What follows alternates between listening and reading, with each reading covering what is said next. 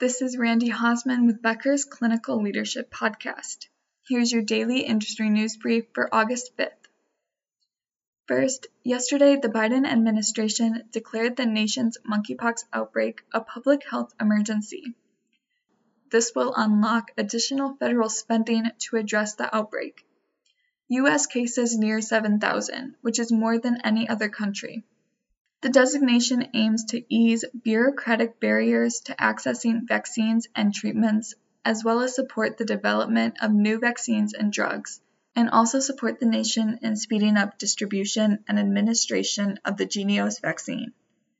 Additionally, the move enables the CDC to request data on monkeypox patients from healthcare providers and states.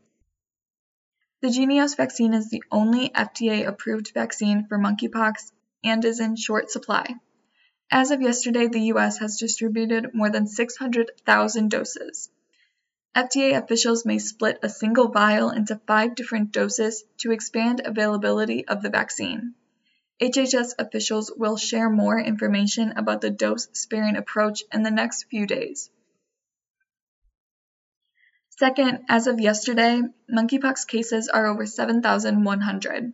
More than 26,000 infections have been reported globally since May. Montana and Wyoming are the only states with no known monkeypox cases, though it is possible that positive cases have gone undetected in these areas. New York has the highest number of cases with over 1,700. California has over 800 cases. Florida has hit the top 3 highest states with 577 cases.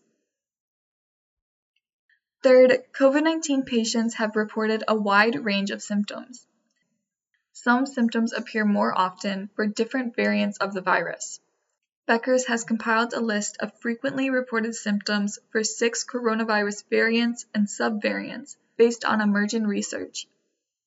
Frequently reported symptoms for BA.5 and BA.4 are cough, runny nose, sore throat, fatigue, headache, and muscle pains.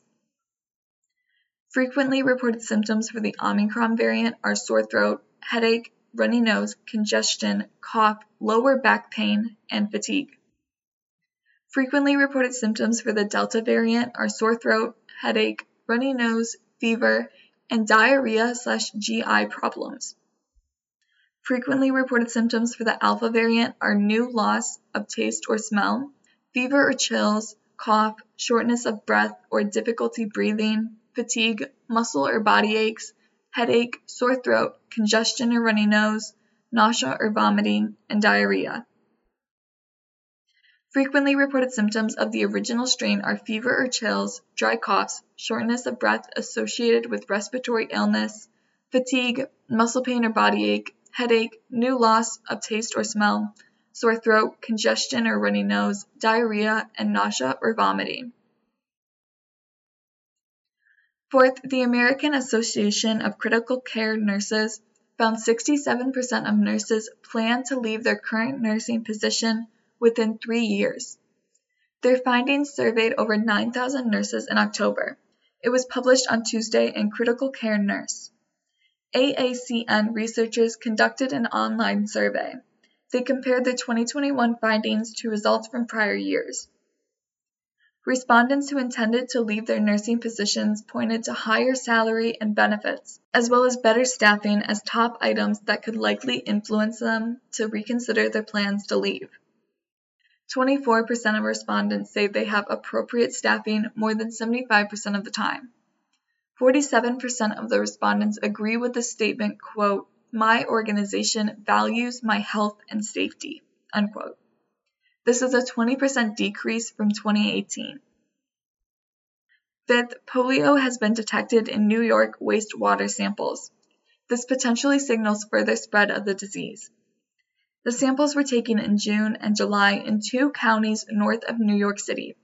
The state confirmed the first U.S. case of the disease in nearly a decade in an unvaccinated man from Rockland County, New York, in late July.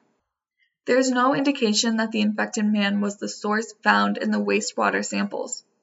The investigation into the origin is ongoing. Health officials are urging those unvaccinated for polio, like children as old as 2 months old, pregnant people, and those who have not previously completed their vaccine series to get vaccinated immediately. Thank you for listening. Do you want more of the latest info about clinical leadership delivered directly to your inbox every weekday?